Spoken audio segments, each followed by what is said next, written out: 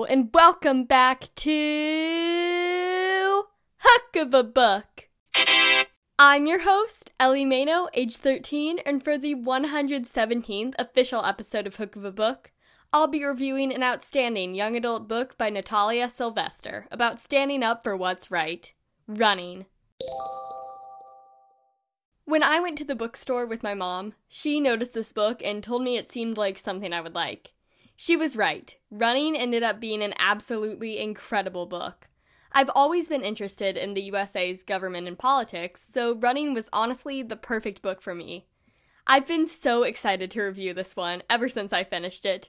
The cover is gorgeous, so I just wanted to give some credit to Alex Cable, who illustrated the cover. It takes a lot of work to bring a character to life like that. Anyway, let me read you a summary of Running right now. 15-year-old Mariana Ruiz's dad is running for president. Most kids would find this exciting, but Mariana, Mari for short, feels like she and her family have been thrust into the spotlight quite suddenly. She's happy for her dad, but his campaign is really destroying her life. Nothing Mari does is private anymore. Every photo, everything said in an interview has the potential to destroy her father's whole campaign and bring shame to the entire family. She has to watch people across the nation attack her father verbally because some citizens disagree with his politics. Mari's never paid much attention to where her father stands on important issues, but all of a sudden, she realizes that her opinions may not align with his. Students at school are speaking up about causes they believe in, and their activism is targeted against Mari's dad. The thing is, Mari is starting to agree with them. This is a big problem. If the media finds out that Mari is against her dad's policies, it could destroy his campaign and any chance he had of becoming president of the United States. And Mari's already had some close calls. Things didn't go as planned during a live tour of the Ruiz residence, and some photos of Mari that have surfaced online make it look like she is doing something that she most definitely is not. One more scandal could ruin her father's campaign altogether. But how can Mari just sit and watch her father campaign for things she doesn't stand for? Mari's always thought of her dad as someone who does things for the good of the people. But is he not who he seems? Mari's caught in a major dilemma. If she confronts her father, she could ruin his campaign and face drastic consequences.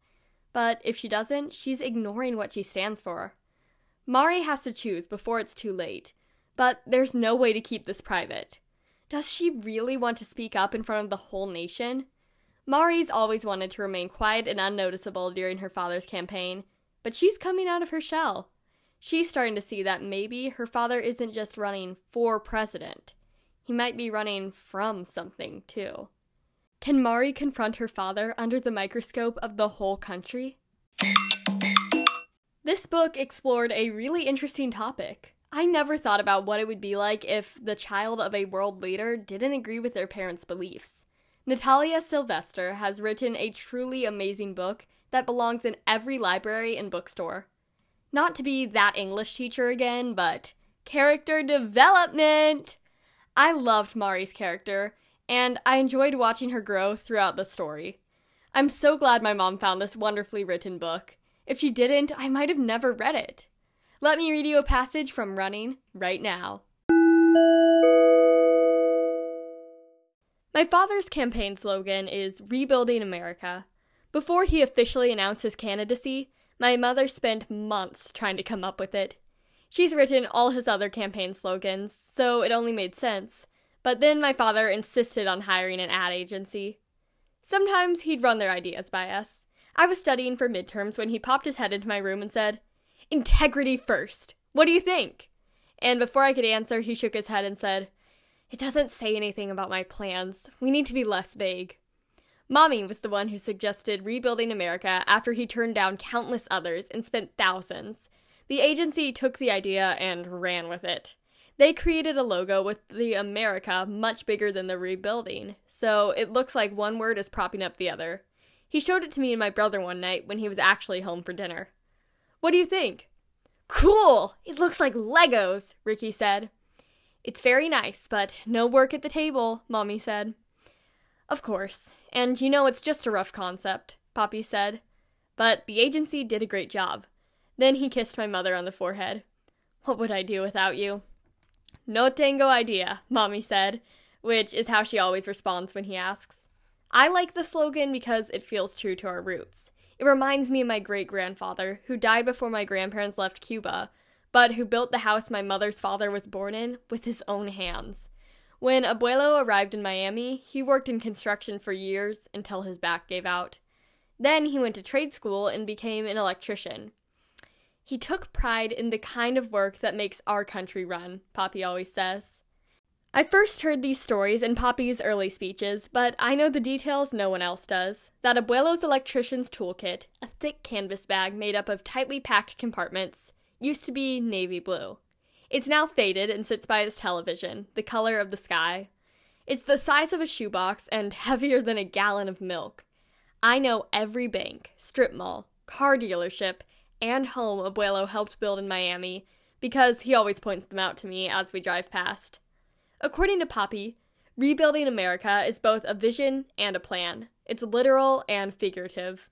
It's about erecting buildings and bridges, roads and homes, and knowing that what makes them stand strong is the American spirit. I chose to read that passage to you because it takes place when Mari is explaining her father's campaign slogan, Rebuilding America, to the reader. You get to hear a little bit of family history in the passage, too. Running really is a fabulous YA book that spreads an important message. I really need to reread it. I'm a person that, if I don't have any new books to read, I love going back and rereading some books I've reviewed on Hook of a Book, or just ones I've enjoyed. It's definitely time to reread Running. Hey, speaking of time, do you know what time it is? It's time for a message for the grown-ups. Hey, adults! So, in Running, there's nothing super inappropriate other than some mild cursing. It is YA, but it's appropriate. I think kids, as well as adults, can really benefit from reading this book. I'd recommend it for ages 10 to 15. Now, it's time for the last segment on Hook of a Book. What emotion? You know the rules. Okay, drum roll please. The emotion I felt when finishing this book was excited. I was excited to review Running on Hook of a Book, and I was also excited to read Natalia Sylvester's other book, Breathe and Count Back from 10. Thank you so much for listening to Hook of a Book this week. If you have a book you want me to review on the show, you can email me at hookofabookpodcast@gmail.com or leave your request and a comment on Spotify. You can also send in a voice message that might be featured on a future episode. The links are in the episode description. To stay up to date with all things Hook of a Book related, you can check out Hook of a Book's Instagram. Sometimes additional book recommendations that aren't on the show will be featured there. The link is in the podcast description. Remember, stay safe, stay healthy, and keep on reading. Ellie out!